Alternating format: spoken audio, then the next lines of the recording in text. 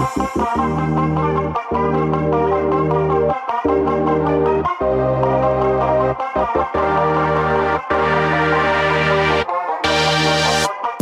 and welcome to the 128 podcast. I'm your host, Tommy West. Today on the show, a guy who's really interesting from a bunch of different facets. From the world of music, his sound is really unique and really vibey, and it's especially relaxing for right now in the world when we can use a little bit of relaxation. On the other side of things, he's also really handy. He's a carpenter, and he's also really good at working on cars and a real gearhead. We'll get into a lot of that. All in all, a really interesting guy to talk to and a lot of fun.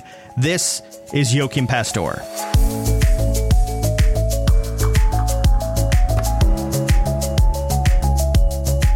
You're in France, right? Yes. I'm in France. Yes. How are things going in on your side of the ocean? Well, I don't know. We're with the USA now, one of the only country where they forbid the chloroquine, which is a bit of a controversy here because there's a lot of studies that show. I mean, there's a lot of controversial studies, though. Basically, let's just say that, but all the actual doctors say it's crazy, and there is like a group of doctors, they're pressing charges against the government and stuff because every time when they start using the chloroquine, and there is really good studies from Raoult, which is like on the Expertscape, he's like the number one guy, and his study apparently is like undestroyable. And there is the Lancet study, so it's a big thing, but it's kind of sad because I feel like a lot of people are.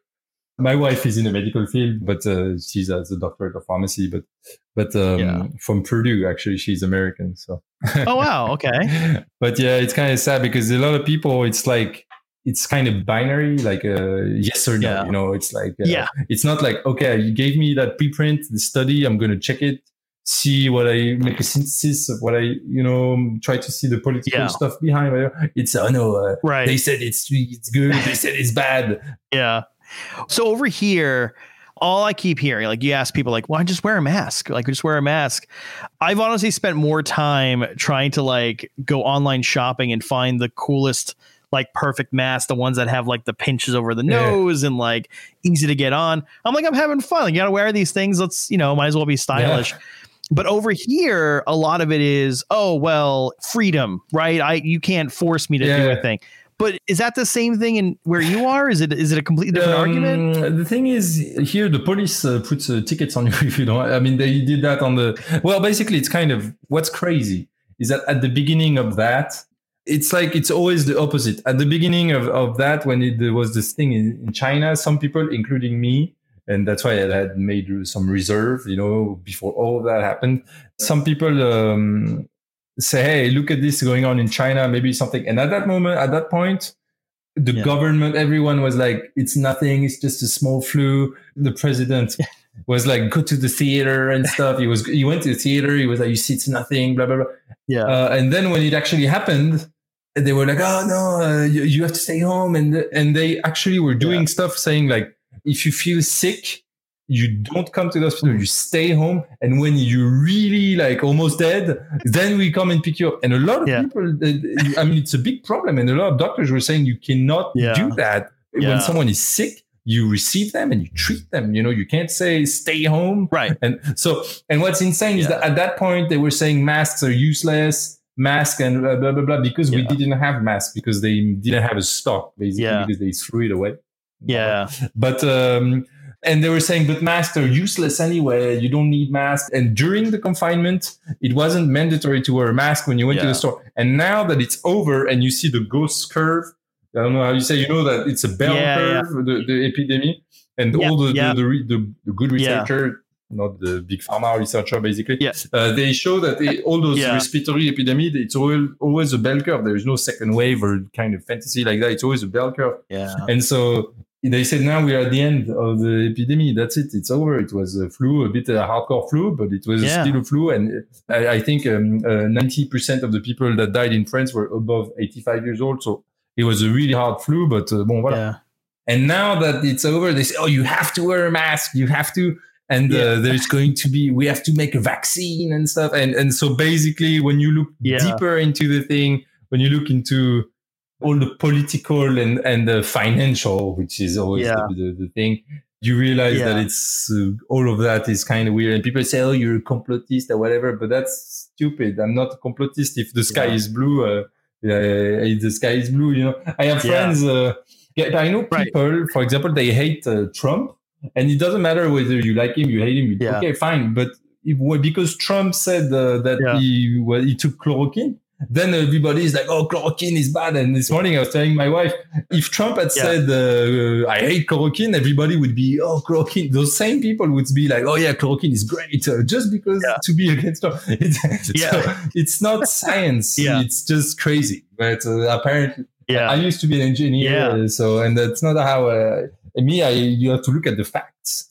And then you make your own stuff. But if you look at TV when they keep saying, "Oh, it's this, it's that," then it's not. Well, anyway, but I don't know if we should talk about that in the show. But just no, it's fun. It's fun. Honestly, I've talked to so many different people about how they're handling all of this, and it's kind of funny because when we were doing the podcast back in like March, it was like really early on when it started. And I think I talked to like Elefante and Kaisa, and everyone's like having like their tours canceled. And for producers and artists like you, it's interesting because like most people have home studios, right? Most people are like producing out of their homes anyway. And now it's like, cool, tours are canceled. Anything outside, like traveling, is all canceled. So just sit in your home. And all you can really do is sit there and either like, just do things like hobbies and stuff to make yourself feel not crazy, or sit there and make more music. So I think after this, there's going to be a giant trend of people like new tracks coming out. Yeah, absolutely. I mean, I did work a lot, actually crazy. And plus I was moving, and plus I'm doing the new studio, which is really big. It's a lot of work, but it's going good. But I don't know about the because now they're talking about that second wave stuff, because they're pushing their agenda because they want to vaccinate people, like, but anyway, but I don't know. To be honest, it almost feels like it's the end of something, because now if everybody that goes in a club has to wear a mask, and has to, before you could, in France, like 10 years ago, you could smoke. I don't smoke, so I have never smoked except I smoke cigars, but once in a while, but I've never smoked, cigarette. But now they banned the cigarette, and then they banned so many things. Right. And basically 20 years ago, I feel like people would go and they would be able to smoke, have a drink, enjoy the party. And now if you go to a club, it's going to be half of the club is smoking outside. Everyone inside has a mask. And everybody's on its cell phone. You know what I'm saying? Because people like to do that during the club. They always, which is cool. But I don't know if those mask thing, because I'm sure they're going to make it, they're starting to make it mandatory for everyone. And I want to say one thing. Is that about the masks? Is that my wife, because she worked as a clinical pharmacist and she worked in a hospital in contact with a long-term patient, also intensive care or whatever. She's extremely resistant to disease because she was in contact with disease. That's how it is. And people which wear masks all day, I see people like in their car, they have a mask and the thing, and it's like they're hypochondriac, which is why I have people in my family like that. But they don't realize that they wear a mask all day and they wash their hands every 5 minutes. That it's like a Pandora box. And as soon as they stop, so by doing this, they're like kind of compromising very slowly, but they're compromising their immune system. That's why the people that work in the hospital in contact with disease all the time, they almost never get sick. They never get a flu. Because they're in contact. So once you cut yourself from that, then you become super receptive to any disease. And it's kind of a Pandora box, because once people start putting their mask all the time, then if in a year they remove their mask, they're going to be sick right away. And then they're going to be like, "Oh, you see, it works. I have to wear my mask because it protects." So it's a Pandora box. So once we've started that, I think it's, to me, I think those masks, a lot of people are saying, "Oh, it's not a big deal," and stuff. But I do think it is a big deal. And there is a bigger agenda behind all that, because the way it happened in France is really odd. Like, it was always inverted. It's really, fine anyway.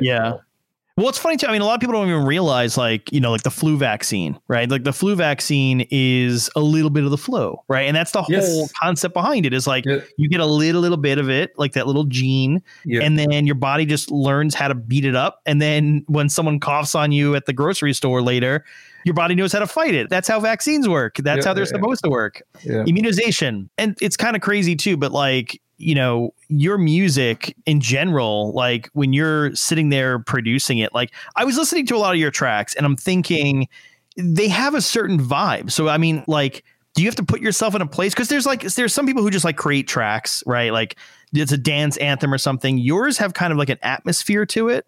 Yes. So I have to imagine like there's some kind of like I forget which track it was of yours that I was listening to. And I'm just like, damn, like this is like driving along the coast by the beach, like with the windows down at night. Like this is like the soundtrack to that. Okay. I don't know. I mean, I try. My goal is that the tracks, I hope most of them, I try to that they have a soul, you know, that they have something. And I think that's what will maybe, I don't know, but I may try to make them timeless and not just something that you can listen for 2 weeks and then you throw it out like a product, you know. I mean, it's kind of, I make a lot of music. I make music all the time. And I just try to make good music. I mean, maybe it sounds cliche or stupid, but I just try to make good music that moves me, that touches me. And sometimes, yes, that tells a story or something. But I always try, to me, the most important in music is the emotion. Music is the emotion. So the beat is important, obviously, because it gives the power. My music, I think, is a mix of techno dance music, but it has the emotions. To me, the emotions is the key to music. But yes, it's nice when it has some kind of vibe, some kind of identity, or it makes you feel something. And I try not to, because everybody will have a different feeling. Some people will say, oh, this is a sad track. Some people will say, oh, this is a happy track. So I don't like too much when people, when I have to say, oh, this track represents this, because I'm sure for some people it would have represented something else. And it's almost like I'm kind of limiting or breaking not their dream, but you know what I mean? Their feeling. Yeah. You know? So, you're breaking their bubble that they had for it. I'm sure you've had that thing. Everybody, I'm sure, had that thing when you listen to something, you listen to a track of someone that you don't know, like an artist or a band that you don't know, and you kind of make a mental image. Let's imagine you listen to a track and you feel like, wow, this is an old rock thing from the 60s, and I can see that. And then you go on their Instagram and you realize that it's like four guys from Japan, and it has nothing to do, and it kind of, you kind of have not a disappointment. So I try not to give the story or not tell, oh, this track is this, and then people don't get that disappointment. They feel like they're free with the track. They can appropriate the track, and there's some like psychology behind that of like people coming up with stories in their head and believing something, and then you breaking that belief, and then they're like, no, I can't compute it. But to me, like there's a virus because of that. No, I'm just kidding. I'm just kidding. Exactly. I was going to bring it there, but I was like, I won't go back. But to me, I think what's interesting is, you know, we're all like, we're locked inside essentially. And maybe I'm making a lot of assumptions. I'm doing that thing is like to create that soul to that sound that you're coming up with. I'm assuming it comes from a place, like whether it's a memory or like just you having a feeling or where it actually comes from. And it's got to be hard if you're literally like trapped in your, what looks like a very nice house, but like, you know, just being there and like the atmosphere and the environment doesn't really change much, but you want to make a variety of music that has different vibes and feels. I think, sometimes I will try to think of a vibe, an atmosphere. Usually it's like a feeling. It's like, because music is so abstract. It's not like a painting when you say, oh, I'm going to paint this, you know, it's more like a feeling or something. So sometimes I can think of a movie, even a movie I saw, or a feeling that I felt a long time ago. Or for example, the other day I was, because I'm a very mental person, and I feel sometimes like I live in my own head, you know, it's kind of a weird feeling, but, and I was sitting at the terrace, and there was a little wind and the light and stuff. And it reminded me, just a little wind, like brought me back to a place on an island where I used to play a lot. And I was like, oh, this is, and I could have made, I didn't have a studio, but I could have made a track just with this small feeling. So I think memories have a lot of, we kind of we don't make our memories, but, we live through our memories, basically. So I think even if you're locked somewhere, you can, I don't know. I think that's what they do in prison. So, But based on like your music, I have to assume you've spent a lot of time at the beach.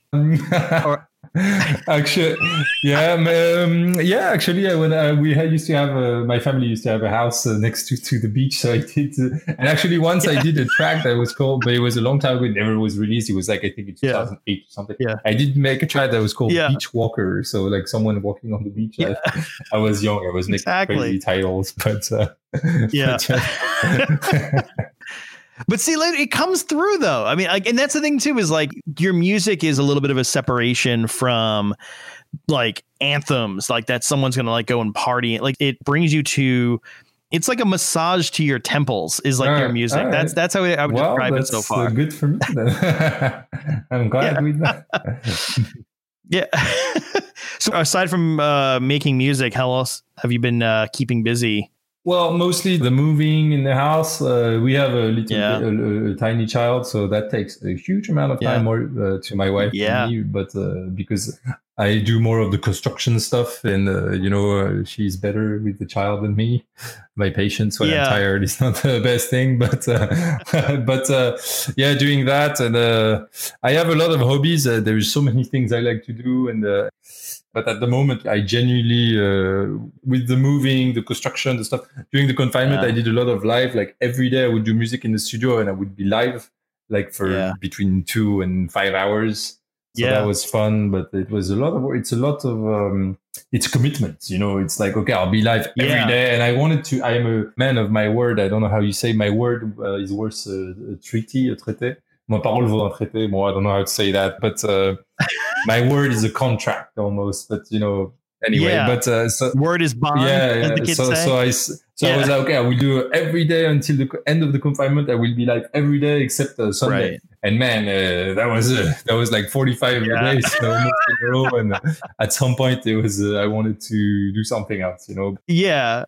The first 3 days of that had to be really like, oh, I can do this. And then by day 4, you're just like, oof. But I was improving everything. Like in the beginning, I just had like a crappy camera and I was recording. And the very first one was just in the studio from my cell phone. And in the end, I had like a DSLR with spotlights and with stuff. It was like professional streaming. But I learned a lot of stuff. So it was fun.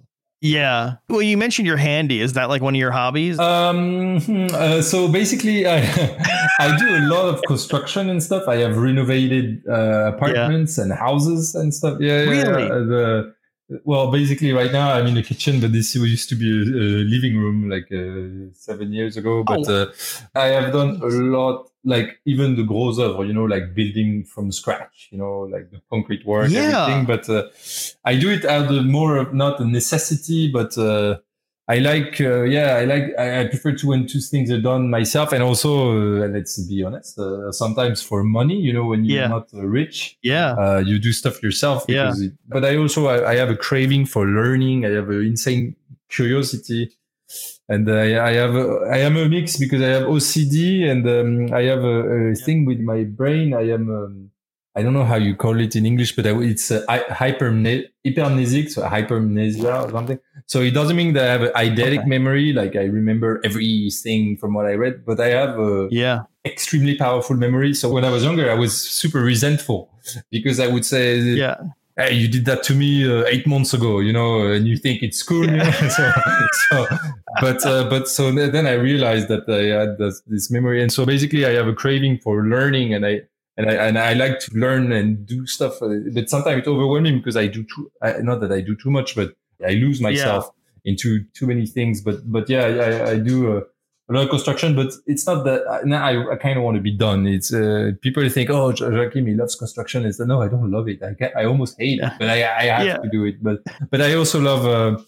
I used to make shoes. I used to make bikes. I used to, What? I made a lot of things. I made remote controlled airplanes. Yeah. I have milling machines and lathe and stuff at home. I mean, I have a lot of stuff, but and I love, but I love cars. It's my big other Cars? thing. Yes, is cars. I'm a petrol head, or so. Oh man, yes, that's my other thing, and I like to do mechanical work and stuff like that.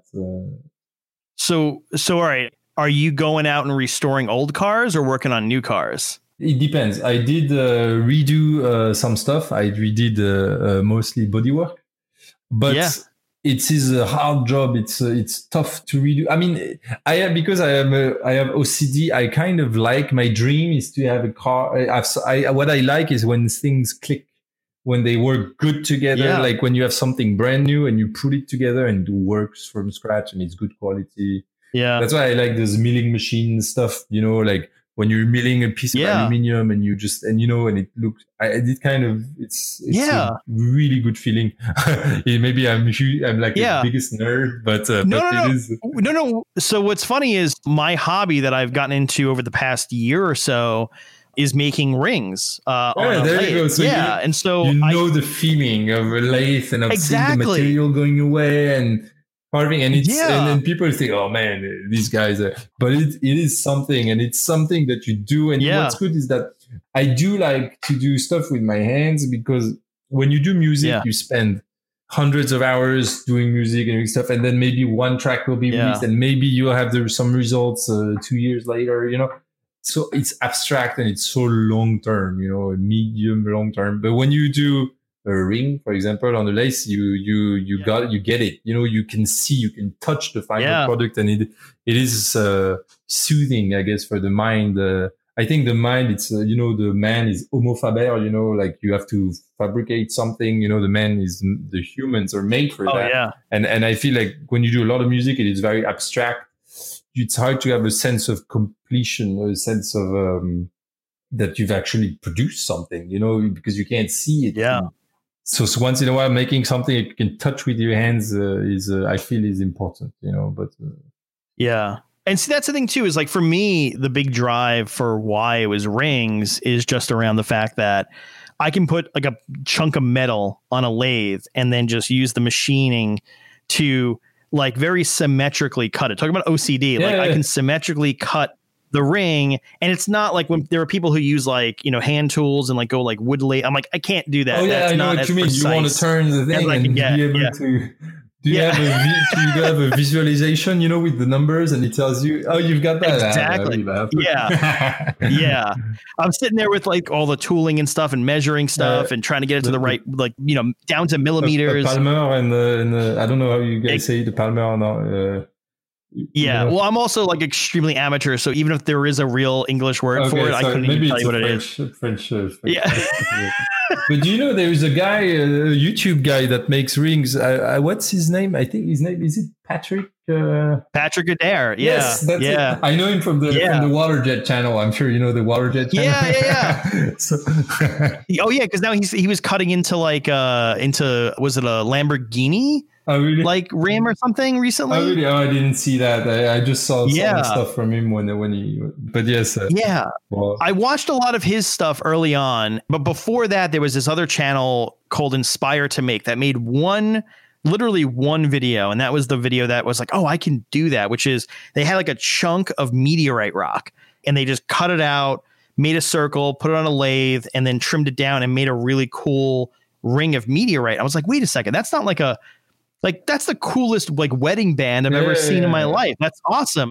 And then I went down the rabbit hole and I started buying all the supplies. And then you always want to buy something, and you always, exactly. It's cool. And you know what? It's funny because I like in Europe and in the USA also, obviously, there is a lot of old milling machines. Those things which are like 2.5 tons, like the lathe, the milling machines, all those big industrial old school tools. And to me, these are the best. Even right now, if you compare those old ones, which are 50 years old, compared to the brand new stuff, except if you put 200,000 euro, obviously, like industrial thing. But what we call, I'm sorry, but what we call the Chinese stuff, which means like it's the cheaper stuff, but it's right. It's technically a tool. These stuff, they are not as good as, and I like the old stuff because they have this feeling of timelessness, that they will always be unbeatable, and they're good old rugged stuff. And to me, they're almost ecological, because they made it 50 years ago and you can still use it today. So to me, I always tell my friends, because I consider myself a real ecologist, like not greenwashing, but an actual real ecologist. Yeah. And I always say, if they really wanted to make ecology, they would say, okay, but when you make a product, you have to have a 20-year warranty, that's it. And then we would have real ecology.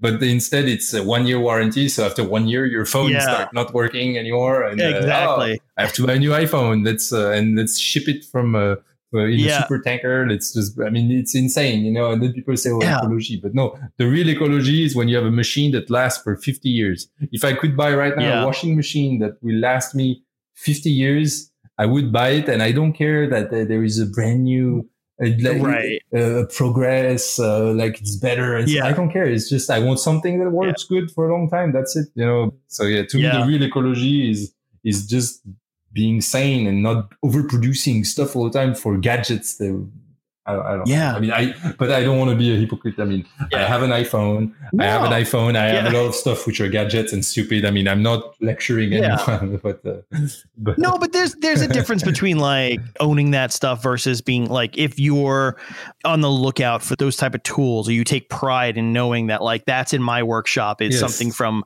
1800, that works better today than something that was built today. Exactly. The quality and they were built to last. You would have one and you would give it from father to son.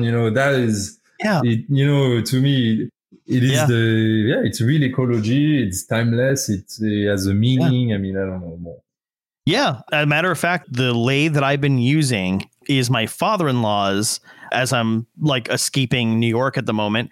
And that was just redone by my brother-in-law because his father had just gotten it from his father who had passed. And this is from like the early 1900s. And it's built in a city that's just like a couple miles away, that obviously like you go back to the backstory of that type of machinery. And it's like, passed from like generation to generation. And someone spent money on this to put in their farm to like work on the farm equipment. That's really, really cool stuff. Yeah.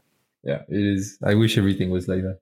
Well, maybe it would be harder to talk on the computer if we had stayed like that. But but the feeling is I still think that these old machines and stuff, they have something to teach us, is that we should have a 20-year warranty on everything that comes out, and then we'll have real ecology. You buy a phone, you keep it for 10 years. Okay, that's fine. Or when your TV has a problem, it has to be repairable by law. If you can't, but if you put a 20-year warranty, then they'll make stuff which are repairable. Now it's like, let's just change the whole thing. It's going to cost you more. Exactly. You can get the new one. It's even bigger and has more pixels. Okay, great. And after 2 weeks, you're already used to your new pixels. You don't even see a difference anymore. Yeah. It's. So I got to ask now: is there something in your workshop that you're really proud that you have, like something really old?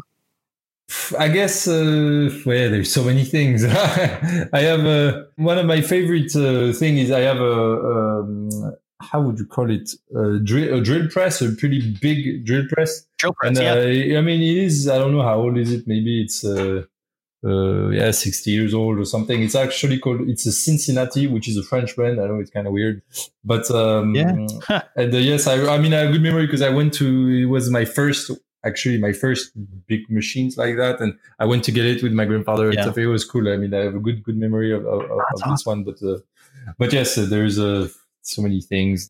Yeah. See, I love all this stuff. And I think what's confusing to me too is like you talk about all this machinery and stuff, and like the symmetricness of like the OCD. But you're into body. Yes, I love to. I like to.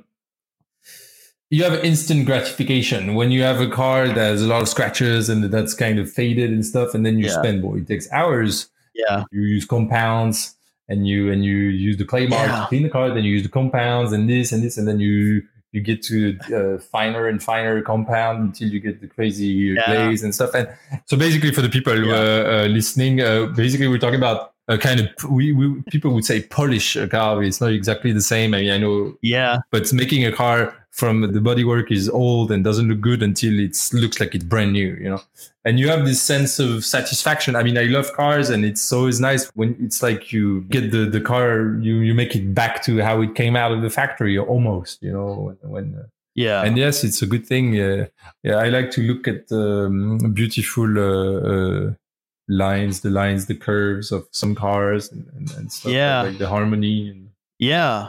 See, what's funny is like cars, like I'm all into technology, right? I can take my computer apart, put it back together. I've gotten into rings, so like making things like bare metables, bare pieces of wood and things. Cars scare the hell out of me for some reason, and they always have. I think they're more complicated than maybe they even are, where like I had to have my mirror on my Jeep broke off. And I just like taped it up and I'm like, I don't know how to handle this. And then someone in my family ended up repairing it for me. And he's like, yeah, I just popped the door off, pop the thing off, and like made it so simple. It did it in like 40 if minutes. You want, there is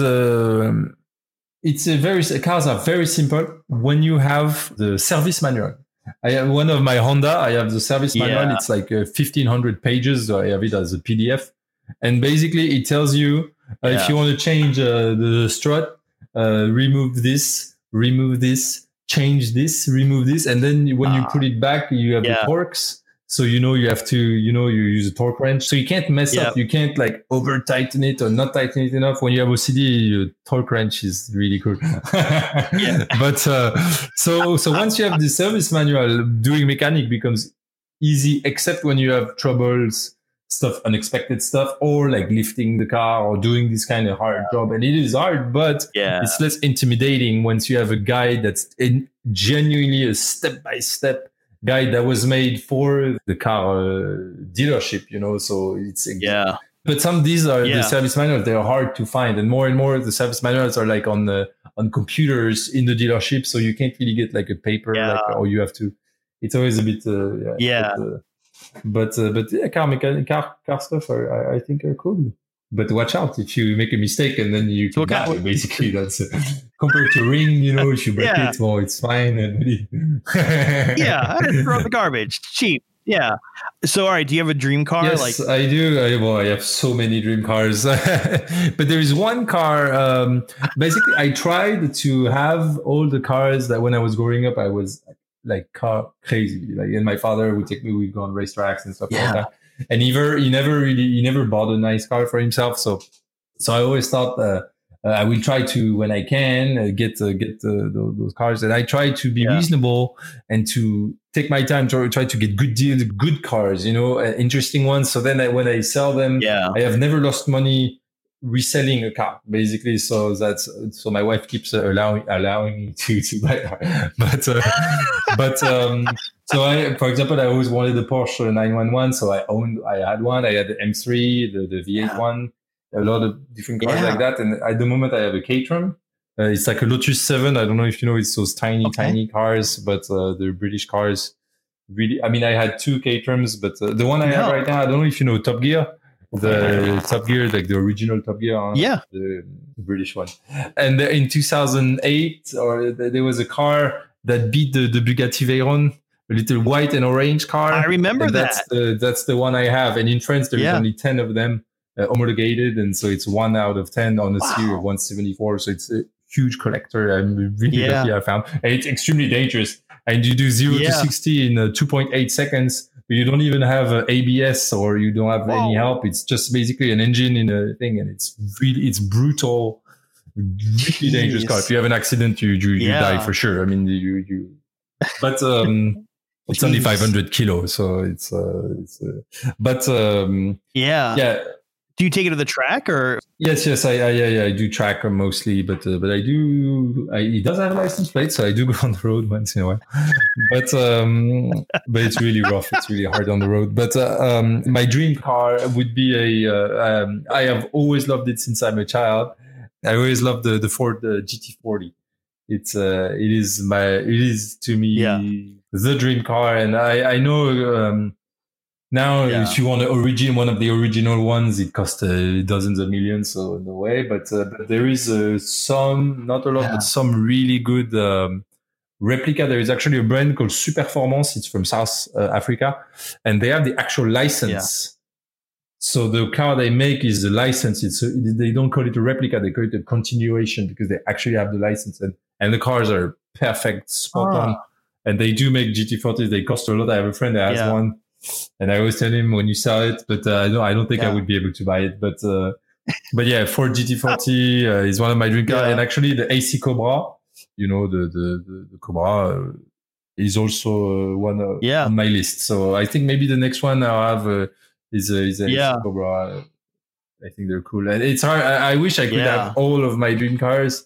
But I have to buy one, sell one, buy one. And then I always think, oh man, I really love this one. I kind of miss it, So I have a wall at home with the pictures of all the cars I own. Yeah. I can kind of see them when I want. But and you also have like this impeccable memory anyway. Yes. So at least like if anyone's going to be able to like just buy it, appreciate it, and then sell it. And then just go back in the memory. It's going to be you. It's true.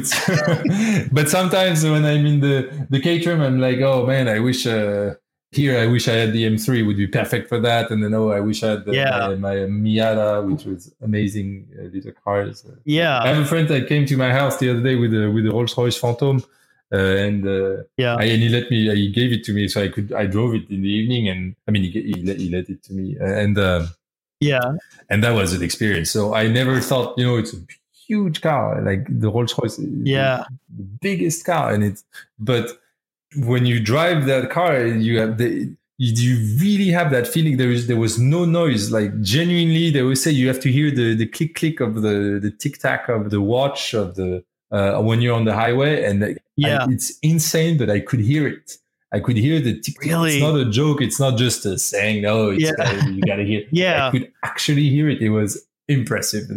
And I told my wife, I was, did you like the Rolls Royce? And she was like, we're not getting a Rolls Royce. So I said, okay. But I mean, I think I would enjoy it, but it's not my style. I feel like all kind of rugged stuff. But man, that was nice. It was a nice experience. So. Yeah. Well, the funny thing too is you're saying you're a bodywork guy and working on like the body of a car. Do you have a favorite color? Not because I feel like that's an entirely separate category too. Like there's the car and then there's the color. It's true. Well, I think there is colors that match cars. So, for example, the one I have right now, I used to have another Caterham and it was gray and black with split rims, and it looked amazing. We had black and gray. Yeah. It looked amazing. And the new one I have, it's white and orange, so it's the original color of the R500. But I don't think it looks as good. I don't think it fits the car so well. The M3 I had, it was like a gray, like a slate. I think is it called Silver Galaxy or something like silver. Yeah. Something, whatever. But it's kind of a slate, very deep gray. And I think most cars look really good in this kind of deep gray. It was almost purple on some angles, but yes, and I know it's like slate gray, something like that. And I know the Porsche also like that looks amazing. So I would say maybe that gray would be the best, but maybe I should paint the Caterham like that. But then it wouldn't be. I like when cars stay original stock. They don't move, and that's how they keep their value. You keep them perfect. I have. You want to see my OCD? I have a Excel file for every time I take this. Today I went for a ride, and so I will.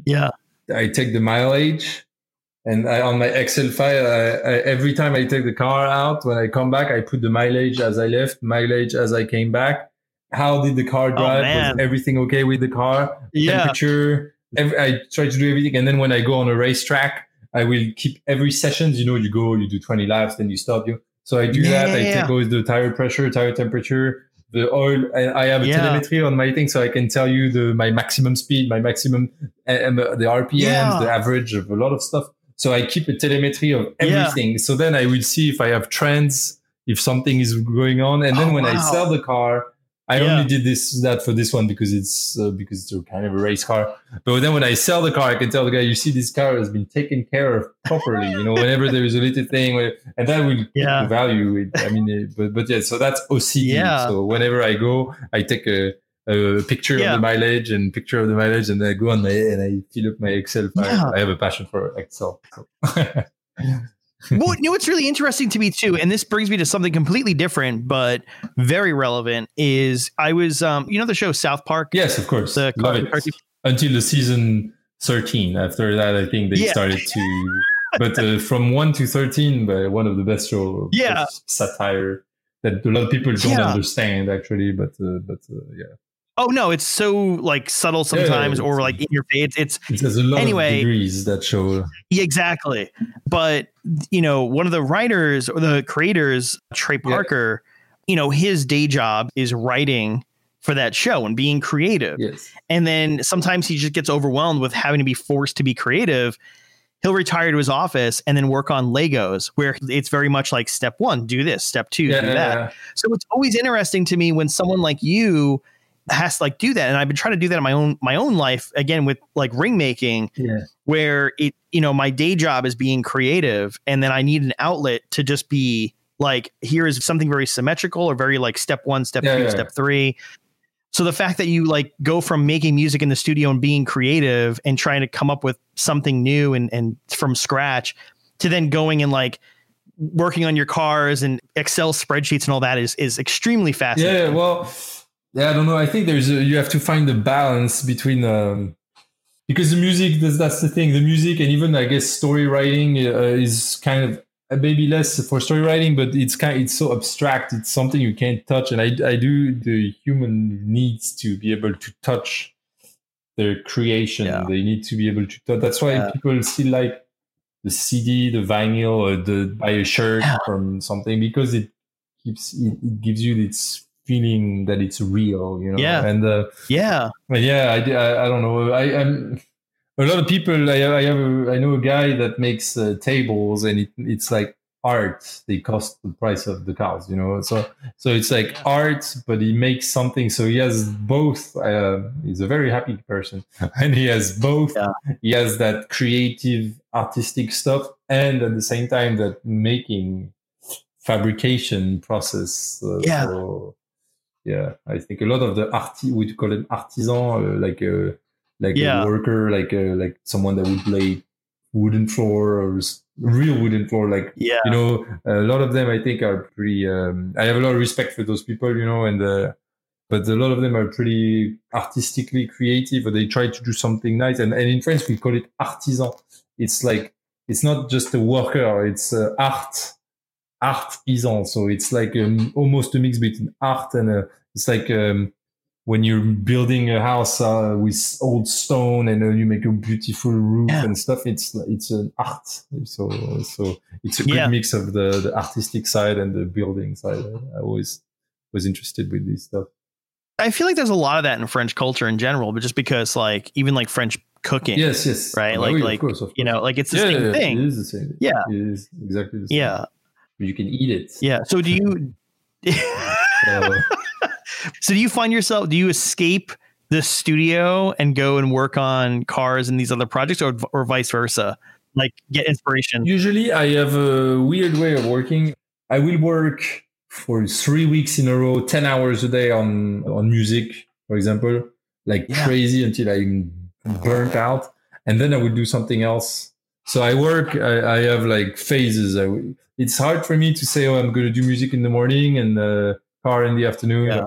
I still do it once in a while, this kind of balance. Yeah. I'm kind of a on-off person for this kind of stuff. I give 200% on one topic, and then I take a break, and my break is just doing something else. So, for example, right now I'm building the stuff, and it's, I am tired. I am burnt out, let's say, but I don't really have much of a choice. Yeah. But once this is over, I'm going to take a break, but my break will be doing music. And then once I will be burnt out from doing music, you know what? It's exactly like a field. I am a field. And so this year you have to do beans. And once the ground is, you've taken all the beans, have taken everything they could from the ground. Yeah. And the year after you have to do corn. Yeah. And so then what I mean? So you always do like that. And I do the same. I do music. And when I'm dead, I go and I do something else. And, I always kind of go in between. So that's it. I'm a field. Oh man. It's funny too. Like you say that and I sort of get it, just because like even That's the thing too, is like, I give you a lot of credit for being able to do that in such long periods of time, though. I don't have that regimen. I can't, like, this afternoon, I'm going to be in the garage making rings. And then tomorrow I'll be back here on the laptop doing the exact same thing I'm doing with you right now. So it's crazy to me that you can do that for such long stretches and then completely disconnect. It's almost like a vacation at that point. Yeah, that's how I am. I like to work. Sometimes I don't have inspiration, and the only way for me to have inspiration is to keep pushing. And it's, I realized that years ago, I would have no inspiration. I would say, oh, I don't have inspiration, then I would stop. But basically, to me, maybe it works for some people to wait for the right moment of inspiration. But me, I just keep pushing and keep pushing and keep pushing. And it's very hard because when you don't have inspiration, you do only what you hate, everything you do, and it's tough. But then you will get to that good stuff. And I said that in several interviews, but to me, it's the same. The analogy is the same as digging. If you know that there is gold at minus 10 meters, but there is you have 9 meters of crap that you have to dig out, is the same. To get to that minus 10, you don't have a choice. You have to go through the bad moments. And I feel like doing the music is the same. Yeah. It's like, to get that good track, you're going to have to maybe suffer and make a lot of stuff that you hate, and then you will get to that good track. Maybe I'm totally crazy and I torture myself, but I do have a feeling that that's how it is. But I think there's a balance between finding what works for you versus what works for other people. So, yes. You know, what you're doing may not work for many people. Yes. I can tell you right now, it does not work for me. I couldn't do that. I couldn't sit here and do this for 2 weeks. Yes. I would hate it. I would begin to not like it anymore. Yes, I know what you mean. Yes. But that's passion, man. Like, that's a lot of passion that you have driving you. And then, is that it? Are those your two balances? It's like working with your hands in the workshop or on your cars, and then music? Yeah, I mean, I like, but then I have all the regular stuff. I mean, the family, you know, the learning, reading a lot, you know. I like to, everything interests me, you know, whenever whenever something interests me or I hear something or whatever, I go on Google and I just read the whole thing or try to get super deep to each subject, you know, and so you open doors and then you open more doors and, you know,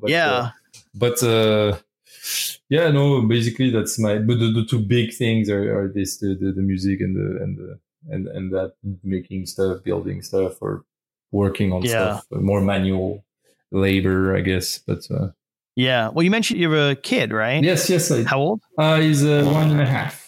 Okay, well, congratulations. Thank you very much. Yeah, because on my background here somewhere, you saw my kid kind of run in and steal my laptop and run away. Discreet. I know he tried. I said, you know, I'm in here recording. You can't bother me.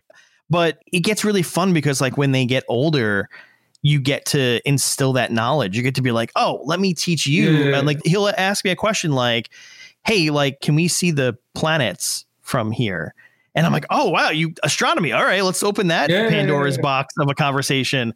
And then really getting into deep with him about like, let me show you this, let me show you that. And being able to like unload even little nuggets of things that I'm like, I could care less about it. But he asks me, oh, wow, I'm just going to unload it now and tell you all about it. So do you tell him that Earth is flat or not?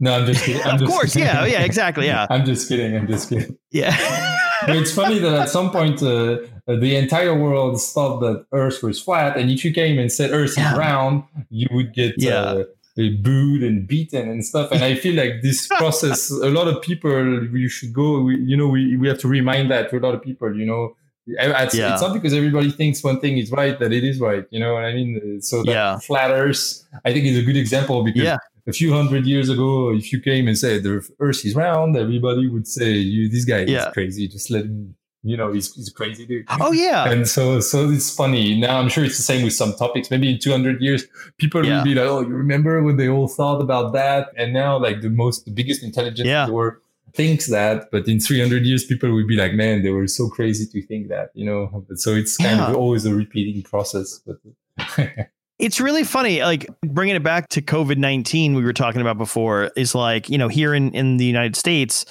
our disease expert, Dr. Fauci, someone came out and like wrote an article, like a political person, and then came out and said like, oh, well, Dr. Fauci's been wrong a ton of times. And then he's like, yeah, I am. I'm a scientist. Like, that's how science works, is sometimes you're wrong, and I think people dig their heels in a lot. And I try to be, I talk a lot about this to people close to me. Is like, I'm definitely the type of person that if you came to me and said, you're wrong about this, I'm not going to like cross my arms and yes, I am. I'm like, well, what am I wrong about? Like, I want to learn, right? I'm always willing to learn. So if you tell me I'm wrong about something, like, I'm here to listen. What do you think is wrong? And let's dissect it together. Well, some people, you send them studies or you send them stuff, and say, you know what, I'm not going to, I'm not telling you what's the truth. I'm just giving you that and maybe help you look for a truth or to get smarter about the topic. And they don't look at it and they say, and then they just say, so it's a new way of thinking. It's the binary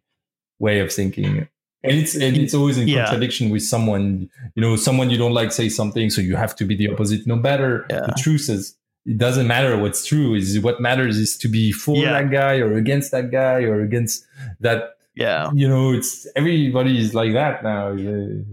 Just kind of simplistic or simple stuff. Yeah, honestly, what's funny is like when all this COVID-19 stuff started and. Well, maybe a little bit after it, but when we started getting like locked in our homes and stuff, and then again, spending more time with family and things like that, I was like, oh, you know what? I think we're going to come out of this, the other side actually better because like we're spending more time with each other. People are working from home. Oh, yeah. They're connected a lot more. Yeah. we don't need that anymore. But a lot of those things, kind of shifted things I was hoping. And I still have a little hope for it is that it just brings people a little bit closer together and like a different understanding. And then you also appreciate things more. Like, going to Disney World is a lot of fun. Now you'll appreciate it more because you couldn't have it for a little while, little things like that. But I have hope. Well, that's what Lent is. When you do Lent, then when you can eat, it's like, wow, I really missed it. So it's exactly the same thing. Exactly. I don't remember who said that, but the real power you can have is to limit yourself. To be happy, you always have to kind of limit yourself. And it always keeps that. It's the same as I was saying with the TV, we always give you, it's the same as, it's like drug. You always have to increase the dose, because then you don't feel the effects. Yeah. So it's the same with TV. You get a better TV. But once you get your better TV, after 2 weeks, you don't even see that it's that good. You're used to it and that's it. You need another dose. Yeah. So once you learn to limit yourself, and you can appreciate what you have. And that's the key to real happipiness is to having always better. It doesn't make you actually happy. It's being happy is something else. Well, I don't know. Maybe it works for me and not for other people. I'm not lecturing anyone. I'm not the wise man. So.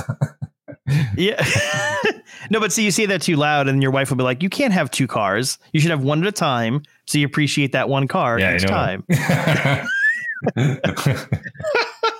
Well, dude, I don't want to take up too much of your time. I can't thank you enough for chatting with me, and it was been a lot of fun, and I've learned a lot of things. Yeah. Well, thank you very much. I was really, really, really happy to be here and have this talk with you. We talked about a lot of different stuff. Such a fun conversation. I can talk to him for hours and I can pick his brain about cars and carpentry and all that really fun stuff. Lots of fun. Thank you so much. Thank you also to the team at Armada for helping set up that interview. That was a lot of fun. Thank you to my producer, Dale. Thank you to Lori, who is our editor. If you don't subscribe to the 128 podcast, why not? Go do that right now. Apple Music or Spotify or 128podcast.com or wherever else you get your podcasts. I'm Tommy West. I'll see you next time.